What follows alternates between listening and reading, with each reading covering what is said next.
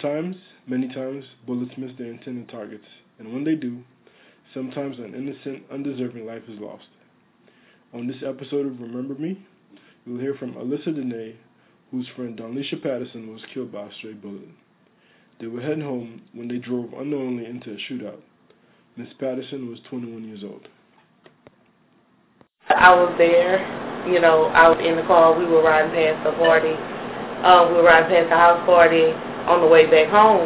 And we didn't know that there was like a shootout going on in the front yard, I guess. And we just riding past and we got caught in the crossfire. A bullet came through the back window and hit her in the head.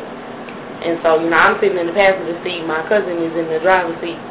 So, she was in the back seat by herself. And then, we're riding past and Yana was like, make sure she all right, make sure she all right. So I looked and she was laying down. And then I was like, Donnie, and she wasn't answering me.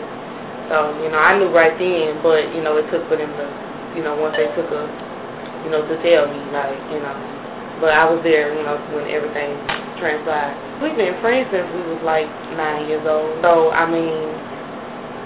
memories of her, it's like she was such a big part. Like, we were together every day. Like, we lived together no matter whether we was living in Texas or we was living in Louisiana. My dad's house, her dad's house, my mom's house, her mom's house, her house, my house. We were always together. So, it's like memories of her. It's like every memory, every, significant thing that, has happened, she was there for it. She went to high school in Texas, but then that was the only time we spent longer than like a week apart, that's my best friend.